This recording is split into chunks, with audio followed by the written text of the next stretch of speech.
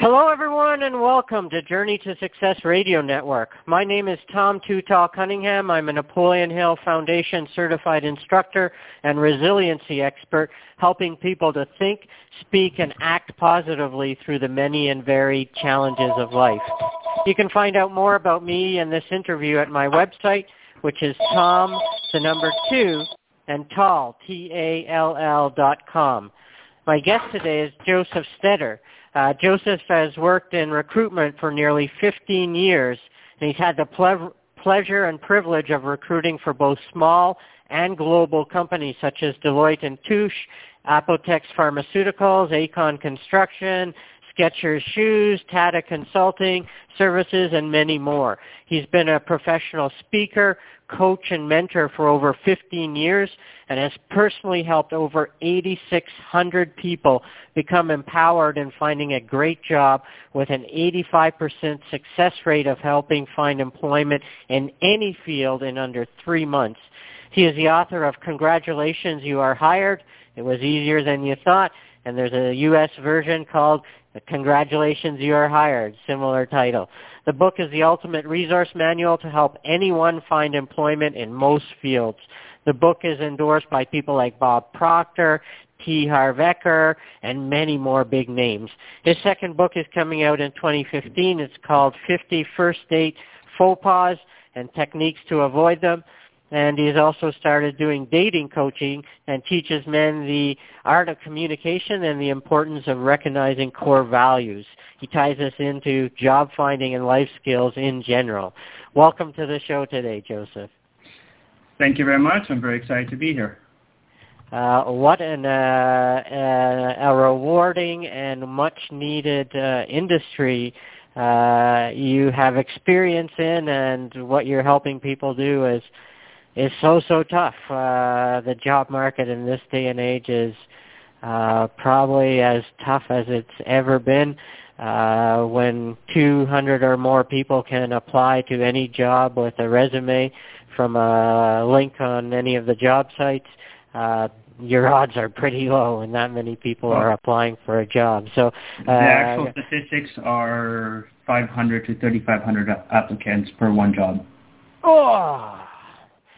So there has to be a better way than that. And so your book covers some pretty cool titles, but let's just go over like how you've found this purpose. You've been doing this for over 15 years and recruiting for some very big name companies. How did you get into that industry? And tell us a little bit about the work you've done, because you've worked with some very big name companies there. So my experience or my direction in this kind of happened in 3 different reasons. I always like to joke around and say that I was very confused and didn't know what I want to do when I grow up. So I would go take a job and get bored with it after a while, go switch. And so I've switched industries a lot of times. So I've actually gone through the process of switching jobs, switching industries several times myself to understand fully what people are going through when it comes to the work experience. And with that, I also kind of came into recruiting by accident. Just one second. Mom, I'm busy. Don't bother me now. I'm on a call. I'm very important one. Sorry about that. Just background there. So I got into the field from the fact of just kind of by luck getting into it. And in terms of recruiting, one of the things that worked for me very well is that I've been in the sales force or sales industry for a very long time and understood that selling is not about the product. It's about building relationships with people. So a lot of the clients that I approached, I never came and said, I'm the best, I can do this for you. I came and I asked them questions about them, and I got to know them, and I got to understand their culture. And by understanding their culture, I built the trust that they would say, okay, here's the hardest position for us to fill in the company. Let's see what you can do with that. That was one of my experience with Apotex when I first started with them. I came in, and they were like, yeah, you're not going to get any job from us. We have 100 recruiters calling us a day. And And the recruiting manager told me I had used the same 9 people for 10 years. I don't want any more recruiters. I said, just give me an hour of your time to just talk to you. And I came in and I literally had about 40 questions to ask him about his career, his processes, the other recruiters, how they communicate with him, what he likes, what he doesn't like. And at the end of the kind of 50 minutes of him talking, I kind of said, so if I understand you correctly, this is what you like, this is what you need. I'm a boutique shop, this is what I'll do for you exactly. He goes, okay, you know what, I like you, I'll give you a shot. Here's a position to fill. It's been open for 7 months. None of the recruiters have been able to fill it. I filled it within a month, within 5 weeks or so. And once I filled it, that opened the floodgates for me in terms of recruiting for them. Because I did headhunting by listening to the client and kind of recognizing this is what it needs. In terms of getting into the coaching side of things, I've worked in various companies, including private education. And I was I will use the word disgusted by how bad the career services are. Because I recognized that the people that were doing career services weren't trained. They weren't aware of what to do. So I started kind of writing resources, and in fact, after leaving my career path in finance, I worked for an outplacement firm called Allen & Associates. And within 6 months, not only did I become the top salesman in North America, but I also had the highest success rate of my candidates actually being marketed correctly and finding jobs. And the headquarters in Florida called me and said, why are your candidates finding jobs so much better? And I kind of smiled smirkishly and said, well, I'm not using your manual, I'm using mine. And so they flew me down to Florida to rewrite a manual that's been used for 42 years to help people find employment. And so what I've done in my book is I've actually done all the research for people. So most people, let's say, know 7 to 10 websites to find employment, that including the recruiter sites like Monster, Work Office, Career Builder being some of the 3 big ones, and then from the recruiter side, Manpower, Randstad, Hayes, Personnel. What I've done for my book is I've researched for the Canadian version over 1,600 websites by province, by industry, for both employment agencies as well as actual job finding sites so that you can narrow them down. And in the book, I show you how to, let's say, spend only 45 minutes online looking for jobs and getting 3 to 5 times better result than if you spent 8 hours a day just surfing through every job posting that exists. And there's little tricks like that, such as, automate your searches so that they come to you on a daily basis, and then you see the newest jobs and you kind of see which ones are more active, similar to how recruiters look for resumes, because they do one search once and then they save the search and have the resumes emailed to them. So I teach tricks on how to optimize your Monster resume by things like, for example, Monster scores your resume in 3 ways. Number one, the big websites do a major refresh of their website between 11:30 and kind of 12:30 at night every night.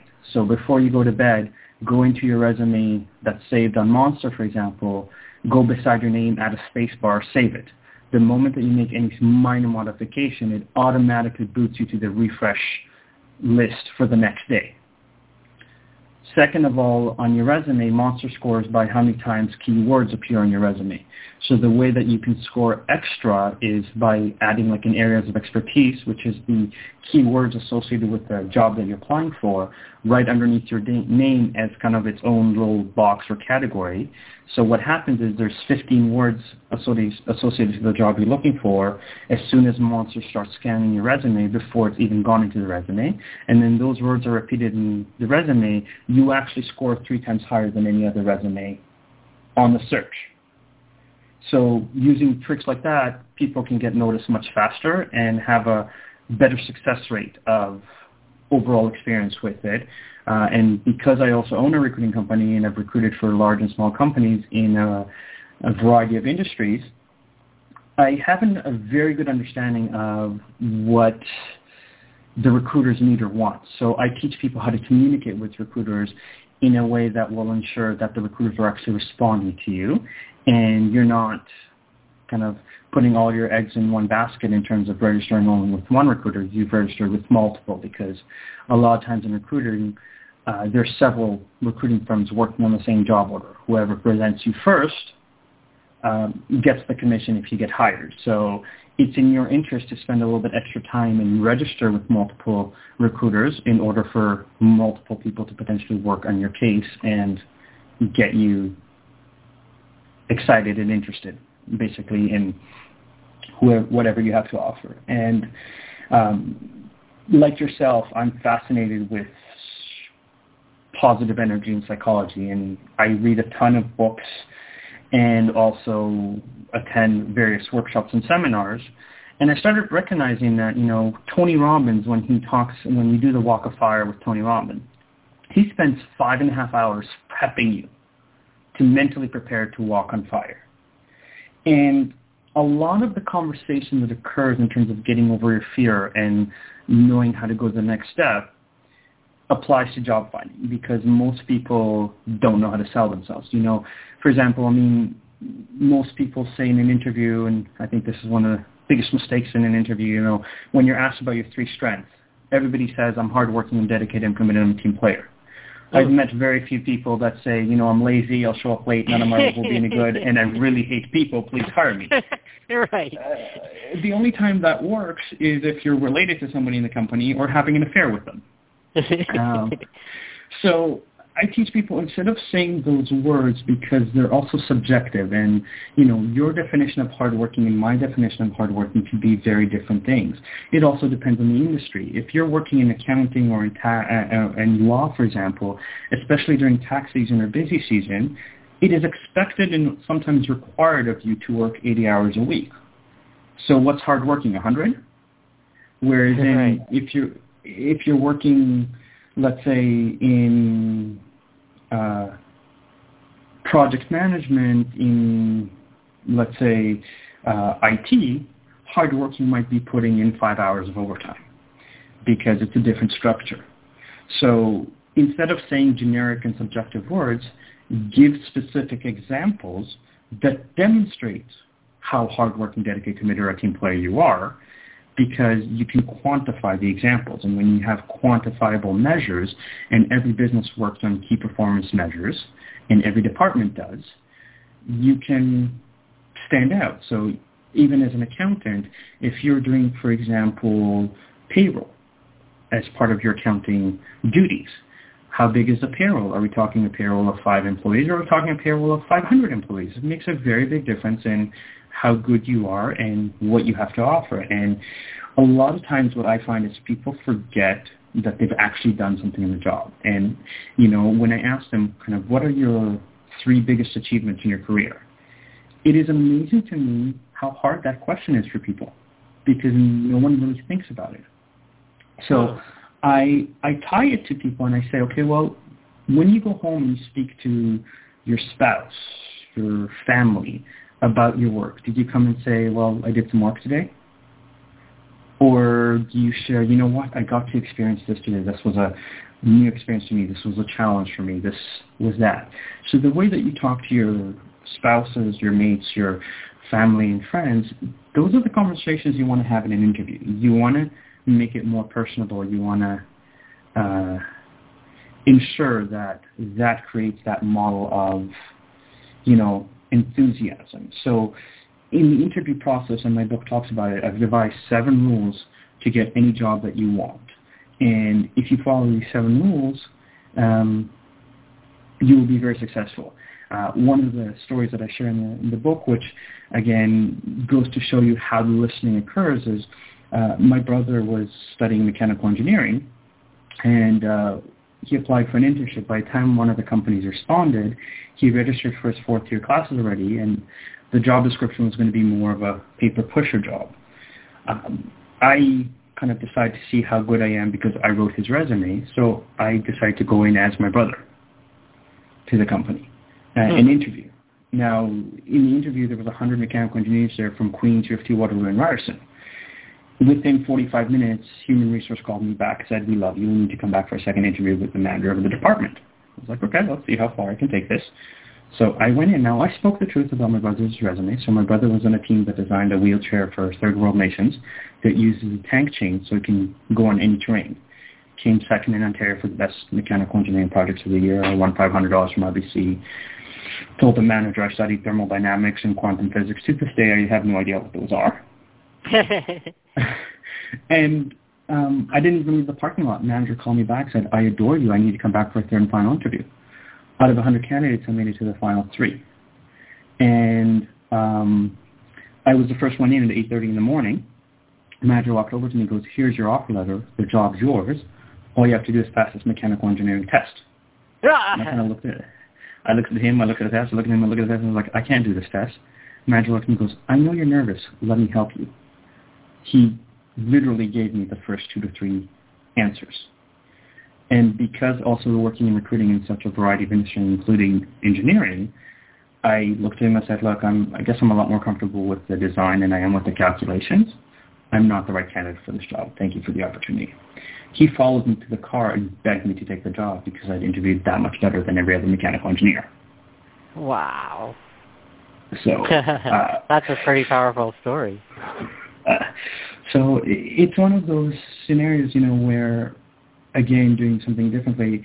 One of my greatest successes in terms of coaching somebody was a salsa partner of mine, and literally got her hired in 2 days in a process that was supposed to take very, very long. Because she came to me and she was like, there's a graphic design internship at Bell Canada that I'm dying for. I really, really want this. And I kind of made fun of her and was like, you really, really want it? She's like, yeah, I really, really want it. I'm like, okay, you have to do everything I tell you because this is how it's going to work. She's like, okay, fine. I said, first of all, if you're going to do a graphic or apply for a graphic design resume, you're not allowed to have a black and white cookie cutter resume because the word graphic and design are in the job description you're applying for. So we made her resume green, and she has a little kind of dancing guide that she uses as her signature for all the work that she's done in terms of a few projects that she's done consulting for restaurants or otherwise. So we made that her bullet points on her resume. 2 weeks passed, and during the 2 weeks, after the 2 weeks passed, she called me. She's like, oh my God, they didn't even call me. You're awful. You don't know what you're doing. The next day they called her and said, we are so sorry we haven't called you back yet. We've received over 9,000 applications for 20 unpaid internship positions. Wow. And we absolutely loved your resume. It was one of the favorite resumes we've seen in the entire process. And so we're really, really sorry. We just want to let you know, because we've received so many applications, this will be a 3-interview process. So we will bring you in first interview if we like you, second and third, because we want to kind of choose the best of the best. So she hung up. I think her interview was 2 days later, basically. Her first interview. She called me. She's like, oh my God. They called me. They're great interview. What do we do now? And literally was like so out of breath. And I was like, okay, relax. Let me teach you my 7 rules. We'll reemphasize them. And she was working as a barista, for example, at Second Cup. And I kind of tied in how, designing the foam on coffee is graphic design and teamwork and team building. I instructed her to go and print a few of her better pieces on very high-end, glossy, high-quality paper to bring a portfolio with her. She had her Flickr account set up so that her work is ready to be seen and right in front of there. She came in prepared with the 7 rules. We kind of practiced it for the next 2 days. She walked into the interview. The director at Bell interviewed her for 20 minutes, turned around to her and goes, I've been running this program for about 10 years. I have never been so impressed with a candidate. I'm not even bothering with the second and third interview. You're hired. And he hired her in the middle of her first interview when every other candidate had to go through the 3-interview process. Wow. This is incredible. Now, let's talk about a few areas of that I've been trying to teach my own. My wife has 2 sons, 25 and 23, and I'm trying to teach them some of these things. So while you're unemployed, there are things that you can do, aren't there, to add value to a company. And you choose a company, I imagine, that you want to work at or would desire to work at. But how can you add value to any employer even when you're unemployed? So I'm going to answer that in two parts. The first is how you apply for jobs, and number two, kind of what you do to get noticed by employers. So in terms of how to apply jobs, you see the majority of people today, unfortunately, we've become a little bit of a lazy status quo society. And most people spend the majority of their time applying for jobs online. The problem with online is most companies today have a generic template that you have to fill out. And because you have to fill out with the right words, there isn't a sense of flavor of who you are. So a good job applicant or a smart job applicant should spend 20% of their time online searching. And as I said, I've researched the websites for you, register with kind of a few of the big ones and a few of the smaller ones, because what happens is the companies code the websites that they post on differently. And usually the ones that are smaller, they'll kind of call first because they're like, not as many people know about this website, so I'm impressed that they actually did some research. So I'll interview those first. Second is, register with multiple recruiters, because recruiters already have the ins to the companies. And if the recruiters like you and multiple recruiters are presenting you for the same job posting, the company is more than likely to interview you. The third is using your social media. So I'm a huge fan of LinkedIn, for example, because LinkedIn has a feature called InMail, where you can pay, I think the cheapest one is about $25 a month, which gives you the opportunity to send 10 emails to someone who's not in your network on LinkedIn. And if they don't respond, LinkedIn doesn't charge you. So only if they respond does LinkedIn take the credit for it, take the credit of the 10 emails. But any job posted on LinkedIn, for example, you can also see other people in the company, so you can start a conversation with other people in the company, get a little bit of insider information on what the culture of the company is, kind of what they like hiring, what should be done in the resume, by actually calling the company and asking for the department you're applying for, just talking to them a little bit about the experience of working there and what they like about there, what's the greatest thing about working there, and just get people excited about their own experiences. And that also ties into like networking and referrals and asking for it, because we seem to be terrified of asking for a referral because, what if you don't work out? What if they don't like you? It's on me kind of mentality. And I find that kind of ironic, because the best businesses are the ones done by referrals. And usually most companies have an incentive for employee to recommend people that they know or like, that pays them anywhere from $300 to a couple $1,000, depending on the seniority of the position, if the person passes probation once hired. So there's an incentive for you internally to recommend employees. Now, one of the things that I'm a very big advocate, and it ties in both on LinkedIn or social media, referral asking, and as well as network, and obviously networking in terms of live networking. There's tons of organizations such as, Toastmasters, such as the B&I meetings, such as the project manager, the PMP or project management designation, the Board of Trade, that you can go to breakfast, lunch, or dinner, or any other networking, or specifically to the industry. There's a lot of events specific to that industry that you can go to and schmooze. Now, the problem with most networking and also on LinkedIn is if you're on LinkedIn or applying for a job and you send an email saying, hey, I applied for this job, they really don't care. You haven't impressed them. If you go to networking and go, oh, hi, this is my business card. Here's my business. What do you do? And stuff like that. Where I teach people, and I think fundamentally it's one of my rules, is when you go networking or even on LinkedIn, make the conversation about them. I speak to executives, and I've had the pleasure of dealing with executives through my recruiting. When you ask an executive, tell me, what were your 3 biggest achievements in your career? Executives, unless they're in a position where they've been downsized and they're looking for a new job, they don't get to celebrate their successes as much. They don't get the recognition or the pat on the back, and we all want that in one capacity or another. So starting, let's say, an email on LinkedIn conversation, hi, Tom, I see that you've been very successful in your career. You've done this, you've done this. What would you say was one of your greatest achievements or experiences? As an email to you, you are more likely to answer that email than, hi, Tom, I'm looking for a job. Right. Same thing when you go networking in front of, because if you ask the person about them and their career and their successes, their strategies, their, how did they get their foot in the door when they started their career, and, what did they do to get noticed, they'll remember you a lot more.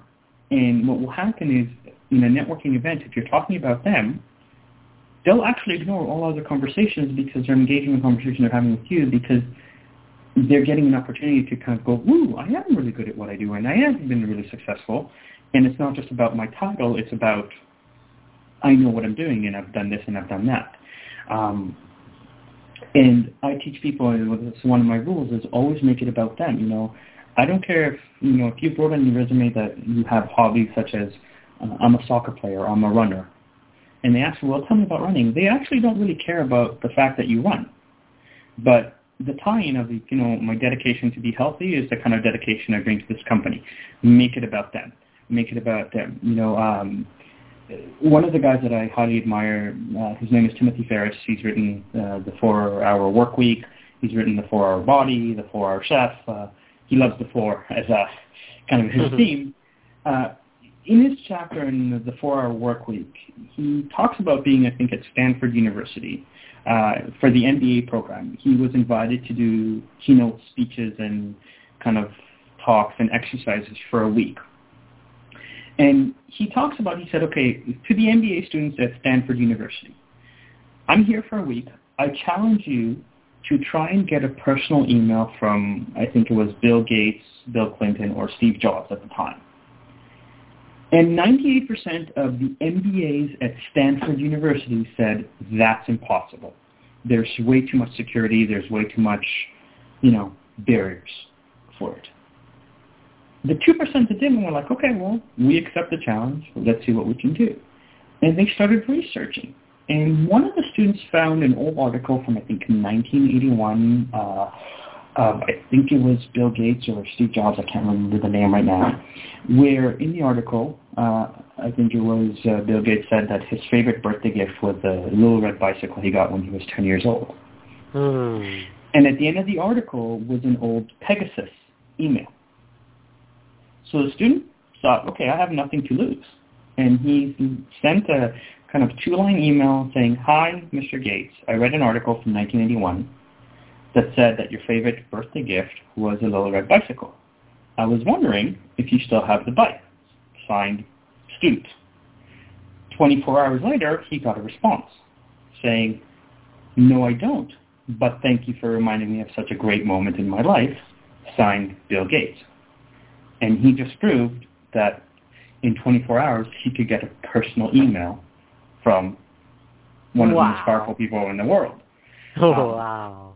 And that mentality of, if you're using social media to contact, you've obviously had a great career where you've interviewed very famous names and so forth. Like, and I was just listening to your interview with Tom Ziegler.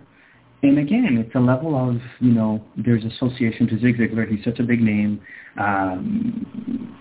There's, there's that a little bit starstruck with him, but at the end of the day, they're human. And if you send him an email going, I read this about you and you're a great person or you've done this, what was that like? Exactly.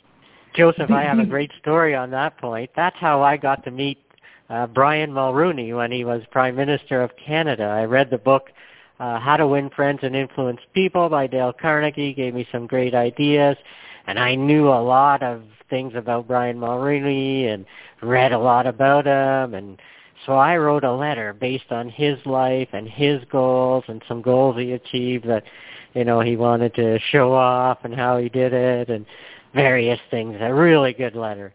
And within 3 months, I had my meeting with the Prime Minister of Canada.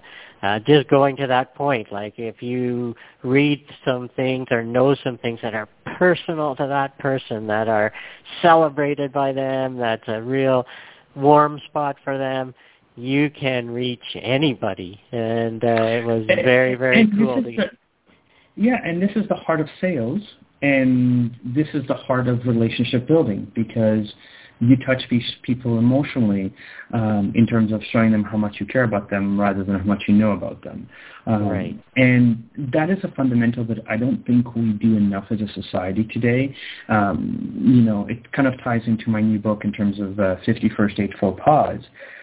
There's a level of such a disconnect where we want people to be real, but we're afraid of being real, which is almost kind of oxymoronic a little bit, because we're so afraid of being vulnerable and being hurt, and but we want honesty and integrity from the people that we meet. And as soon as something comes up like, oh my God, you've experienced this, I'm too afraid of dealing with that. Okay, I'm done with you. And it creates a model of the grass is always greener on the other side, because you're not willing to work through issues or problems. I mean, I've read your bio and I've listened to some of that. You've had a lot of health issues that you've overcome. And there's a level of, you have to acknowledge that this is something that I experienced, and this is what I learned from it, and this is how I grew and became a better person. But we seem to live in a society that is almost the opposite of that, where we're not ready to deal with issues, and we're afraid to ask for help. And the few that do tend to kind of live a more fulfilled life, because they recognize, even all business associates, if you watch Dragon's Den or Shark Tank, or they're, entrepreneurs that are up and coming, come not necessarily because they need the money, sometimes they do, but because they need guidance, because they're going like, okay, I hit this plateau, I can't get through here, you've made it, I need you to kind of help me push to the next level, for example. And we forget that, most successful individuals take a lot of pleasure in giving back by sharing some of their knowledge and expertise. And being granted that opportunity, not from I'm trying to be hired, so long to your sign, if you contact an executive in a company, because in my book I've also kind of scripted how to warm call a company and create an excitement or interest. For example, ask a successful interview to critique your resume, not to hire you, but to give you feedback based on their expertise or knowledge. It's a very different conversation than please hire me. Right. To offer, one of the stories which, why also helping people as a whole, being empowered and being of service to people, in Canada, it seems to have a catch-22 of, you have to jump through many, many loopholes to immigrate to Canada. And then when you get here, you're told you don't have Canadian experience, you're not good enough to contribute to Canadian society. My father, when we first arrived, when he first arrived to Canada, my father was a civil engineer, and he was fluent in close to 10 languages. And, wow. In 1980, he did billion-dollar projects before people knew what $1 billion was, because he built all the highways in Ivory Coast. And when he came to Canada, he was told, well, you don't have Canadian experience, you don't have Canadian. And for 7.5 months, he couldn't find employment. He finally went to a small construction company and said, listen, I will work here for free for 2.5 months. If at the end of the 2.5 months, my work is not as good as any Canadian project manager, you don't pay me a penny and you've lost nothing. If at the end of 2.5 months, my work is as good as any Canadian project manager, you pay me for the 2.5 months that I work, and you hire me full-time. Within 2 weeks of him working, or 2.5 weeks of him working for free, they made him the senior project manager for the entire company. Wow. And this is where I can say the majority of the people that I've helped are new immigrants that have zero Canadian experience, because it's actually legal to ask for Canadian experience, and it doesn't exist because Canada is one of the most multicultural countries in the world. Canadian and amazing countries in the world. Yes, it is a fantastic country, and there's great opportunities. But this is where a lot of people don't know, right, especially coming from foreign land, what are their resources, what are their options. So I teach people, and most of the people that I've coached at the 8600 are new immigrants with zero Canadian experience that I've kind of said, here's how you formulate it. And unfortunately, we don't have the right systems in place. So, and I'll use something because this is one of my pet peeves, like, let's say medicine. If you've been a practicing doctor abroad for 10 years, 10 years, there's a certain level of knowledge that you have.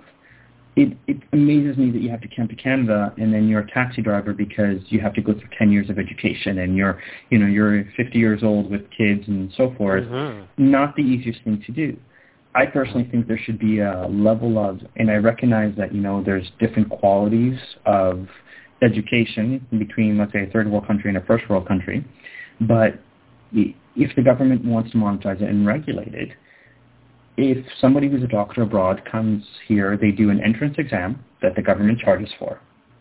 They do a 2-year residency under the supervision of a Canadian doctor, where if government wants to monetize even more, they do a midterm exam, and then they do an exit exam after the 2-year residency. If you pass that 2-year process, you can be licensed as a doctor because you have the qualifications, and the Canadian doctor has signed off that you know what you're doing.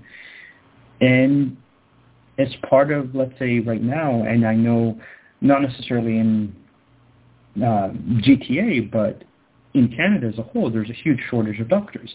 I'm pretty sure that a lot of immigrants would be willing to go to Saskatchewan, which is desperate for doctors and desperate for people, if they had an opportunity for a better life and an opportunity to work in the field that they've studied and practiced in. And as a standard, there can be, you have to have worked in the profession for at least this many years to recognize that you have hands-on experience and you have knowledge in the profession, regardless of the amount of or the variances in education. Right. As a model, again, it's just a model of creating, kind of being recognized, being doing something different that shows. In my book, again, this is where I talked about your children in terms of how they can find. I know somebody that kind of stories that I've shared is they dedicated their social media for a month to a particular company or a particular person in a company. So their Twitter, their like Facebook, they created like a Facebook fan page, they created a whatever, and they made sure that there was enough kind of traffic going through those to get the person to notice. Okay, you obviously want to talk to me. You've got my attention. You just spent a month promoting me everywhere, and people were talking like, you've created a video, you've created something that there's a lot of ways that you can get noticed. Some of them relatively inexpensive. Some of them, most executives have a routine. Like they usually, depending on where they work, they go work out because most executives are in the office by 7 in the morning, so they go work out at 5:30 in the morning near their office, for example. Find out where their routine is, build rapport with secretaries, build rapport with other staff. You can, this person works out at Good Life at 5:30 in the morning at this location. Start working out there, right? Because on LinkedIn, you can see the picture of the person, so you have an idea of who they are. Start up a conversation as part of a workout. Boom, you've been noticed. You've been noticed not through the typical job market, not through that. So that's kind of another baby step of getting noticed and doing something different. And it's funny because as I was writing my new book on dating, how the similarities between job interviewing and dating are the same because, most online dating profiles, for example, go, I'm smart, I'm funny, I'm intelligent. I'm looking for someone who's smart, funny, intelligent. Okay, so let's use the first word, smart. Again, a subjective word. What kind of smart are you looking for? Book smart, street smart, relationship smart, business smart.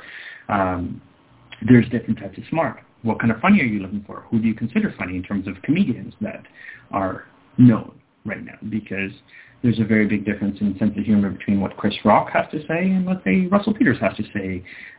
They're both funny. They're just funny in a different way, and not every piece of comedy will work for you. Most job descriptions are very generic, and in my opinion, 70% of a job description is fluff because I've yet to meet a recruiter or an employer that has done a search under hardworking, dedicated, committed, or a team player. It's just implied. Excellent communication skills. What does that mean? Because I've met a lot of people that don't have excellent communication skills, and how they got hired is beyond me. In terms of that was part of the requirement for the job. So this is where there's a level of, on dating, when you have a first date, it's kind of like the first interview. You're trying to find a common ground in a conversation that flows.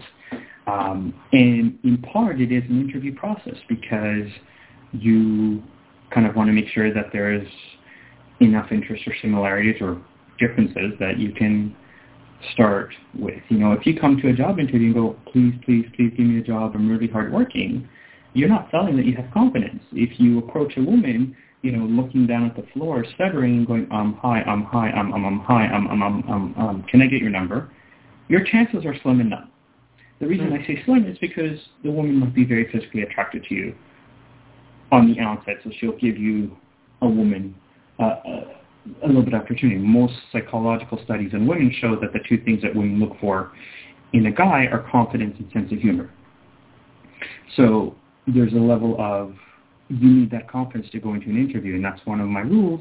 Also, like, coming with the confidence that you already have the job. If you come in with confidence to talk to a woman that you have something to say or something of value to offer, she will notice your energy. She will kind of go, okay, I will allow this conversation to occur, and process the conversation. So I think there's, it's funny how job and relationship are usually the two biggest stressors for people and the biggest kind of frustrations, because we're so lost. And, I think the statistics say that close to 90% of people are miserable at their job right now. And part of it is because they're not empowered. Part of it is because they don't have a voice.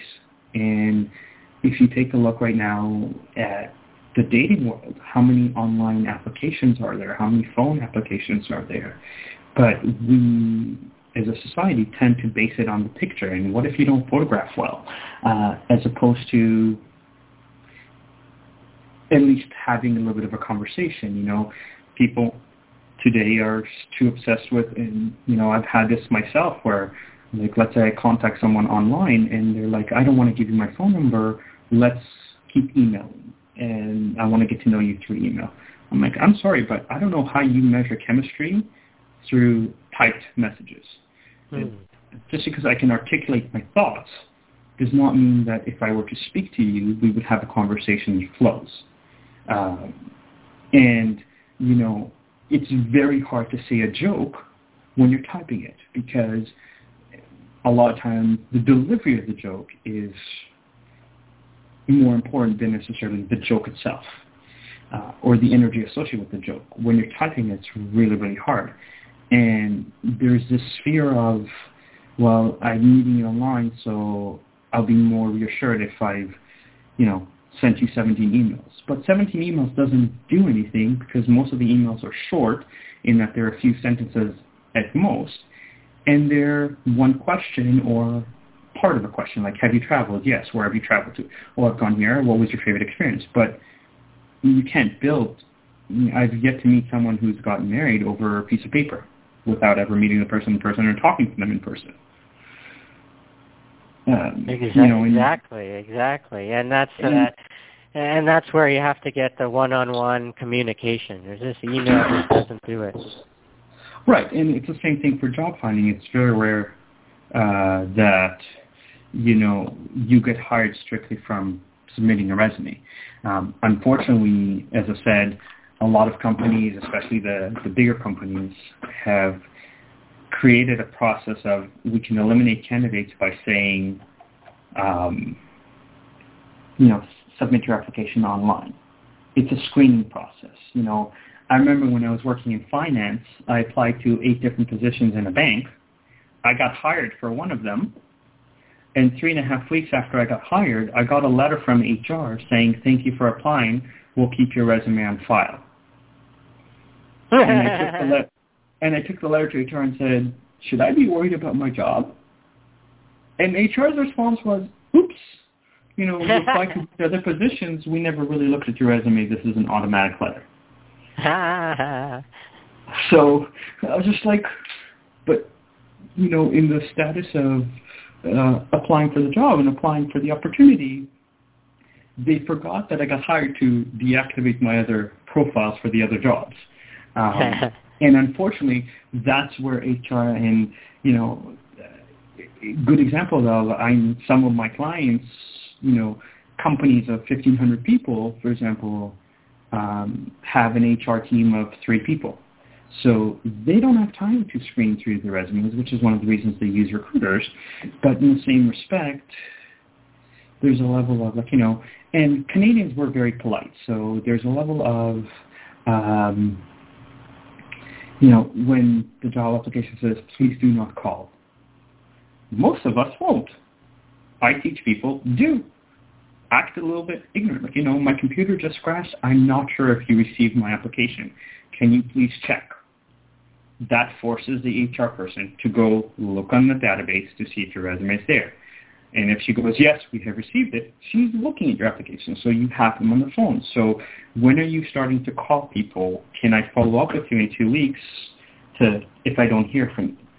Ask permission. You're in the door. You're already there, as an example, right? Where most people won't do that step because what if you rock the boat? I teach people, I say, if you've called and the 3% that might delete your resume because you actually called them, send the resume again after you call, right? If you send your resume 10 times to the same company and they call and say, stop sending your resume, at least they've noticed your resume. They just don't like you. But at least you know that you're not getting hired. And then you can change the conversation to a learning experience by saying, okay, I understand you're not interested in me. Can you give me feedback as to why you're not interested in my resume or why my resume is not resonating with you? And again, when you ask for feedback, it is amazing how almost the guard is down and there's a willingness to do it. There's a certain level where one of the things that, in talking to guys, because now in terms of dating coaching and so forth, there's an overlap. And I said, look, you have to understand, I'm not going to teach you how to be a pickup artist. That's not who I am. That's not what I'm about. There's plenty of books for that. But the art of conversation is very important. Generally speaking, not all, but a lot of accountants or engineers are usually not known for their bubbly personality. And I know that you studied to be an accountant initially and then realized that wasn't for you because you are more introverted. Usually accountants are more introverts as a personality. So this is where I'll use engineering because it's an easier example to give. If a woman asks you, what are you doing? And usually engineers will say something along the lines, well, I work as a mechanical engineer in thermodynamics and I calculate the discombobulation of blah, blah, blah, blah. Most women will go, that's nice, because it goes right over their head. What guys need to understand is women relate to the 5 senses, women relate to emotions. So instead of saying that, say, I work as a mechanical engineer, I've been working on this problem for 3 months. I finally figured out how to solve it. I'm really excited about that. Do you know what I mean? Every single woman can relate to solving a problem. And having that tie-in where you said, I've solved a problem, have you solved a problem, allows the conversation to flow and the interest to remain. Right? Wow. Men tend to be very logical. Women tend to be very emotional. Especially when starting the conversation, men need to learn how to create that emotional conversation.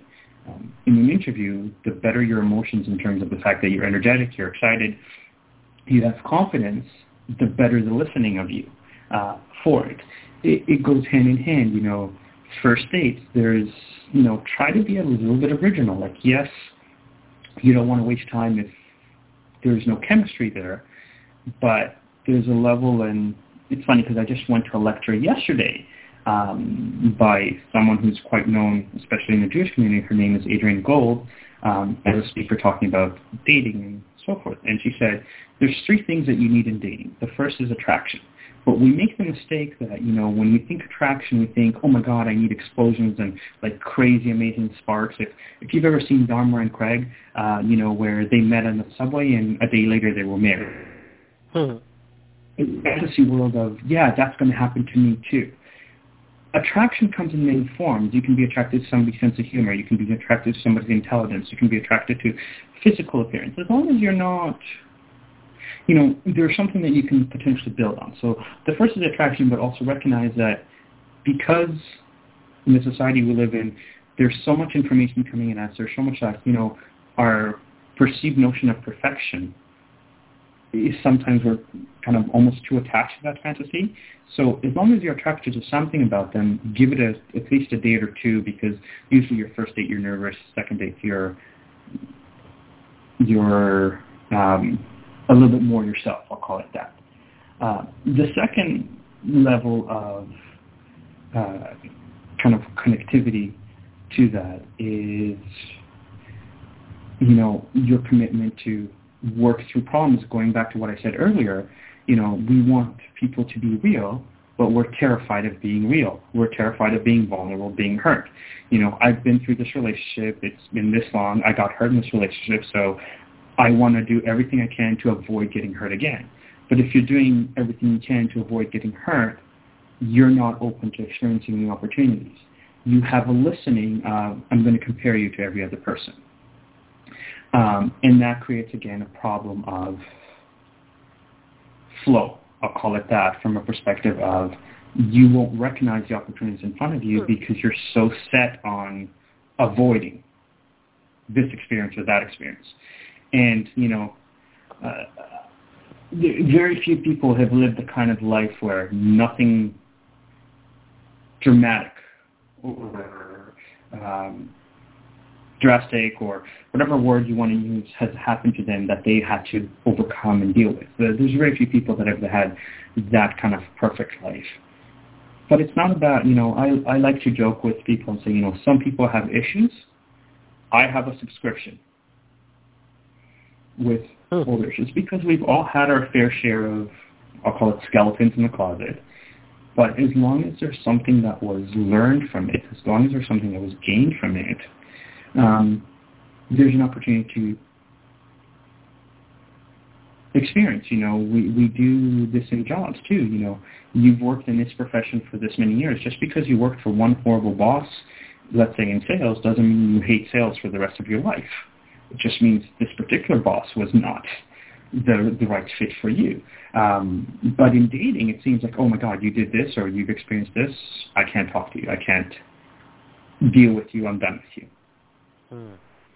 Right. Wow. And the third part is the willingness to kind of love each other even when you don't feel like it. I remember I was doing a landmark course, and the guy that I was there said, I pledge to kind of create loving my wife every single day.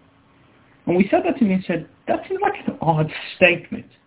And then he explained it to me, and Adrienne Gold explained it yesterday as well. She said, it's an emotion, it's an action. You choose to create it. So, it's one thing to say I love you, but okay, you know what, I wrote you a sticky note or I wrote you a smiley face. Just that little thing that stands out. Just like choosing to be energized, choosing to be tired, choosing to be excited, choosing to be miserable. It's the same kind of connection to it. There's a certain level, like when you commit to somebody, and especially when you get to marriage, every relationship has its ups and downs. But you have to commit to, you know what, I'm committed to loving you. I'm committed to working things out with you.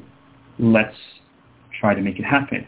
Whether it's the two of us, just do it together, whether it's going to a therapist, whether it's going to a course, whether it's reading a book, whether it's going to a retreat, there's a lot of options available for you that can create that we lost, and Adrienne Gold talked about both the physical and the chemical bond. If you just have a physical bond, over time it wears out. You need the chemical bond as well. And so when two elements are put together, let's say in building a house, you kind of, what's the word, like shave them or kind of rough them a little bit so that when you put the glue in between them, there's air pockets that the glue goes into so that the bond becomes stronger and holds stronger. So on that mindset, there's a level of, here's what I need to do, here's what there's little games that you can create in the relationship, in the conversation, that allows for that love to be recreated. And, it's funny because there's a lot of, in your partner that you've committed more long-term to, a lot of little things that normally would annoy you about other people, but with your partner you find them adorable and you find them to be sweet. And it's because the dynamic works well, in that other things work very well and you're willing to kind of look the other way. And we tend to focus too much as a society on the negative of someone as opposed to the positives. And that is a huge, huge mistake, because the more we focus on the negative, the less we have an opportunity to enjoy the positive, and the less we can actually move forward, because we're always having that mentality of the grass is greener on the other side, which is why, and one part, online dating is so successful, because if you go on a date and he's not as funny as you would like, you go online and somebody will boost your ego and you can have another date. Okay, and this guy's funnier, but now this guy's funnier, but he's not as intelligent. So, okay, I'll go out on another date, and, okay, this one isn't intelligent, but he's not as spontaneous. And so we have this mentality of, okay, well, I'll kind of try and pick and choose until I find perfection. And we're so focused on trying to find perfection that it's a one day, someday in the future that never happens, because we don't see what's in front of us, and we're not committed to it, in part. Amazing. Wow, we can go on forever, Joseph. These are some pretty hot topics. I guess the best place for people to find you is your website, right? CelebrateGroup.ca? Correct, yeah. Okay, and, so everybody remember that, CelebrateGroup.ca. I look forward to your new book coming out in the new year. And thank you so much for joining me today, Joseph. It was a real pleasure. Thank you for having me. I really enjoyed myself, and I look forward to many more opportunities of us being of service to each other and helping it, helping you grow in any way I can, and bringing you more great interviews and things like that. Amazing. Have a great day, Joseph. Thanks so much. You too. Bye.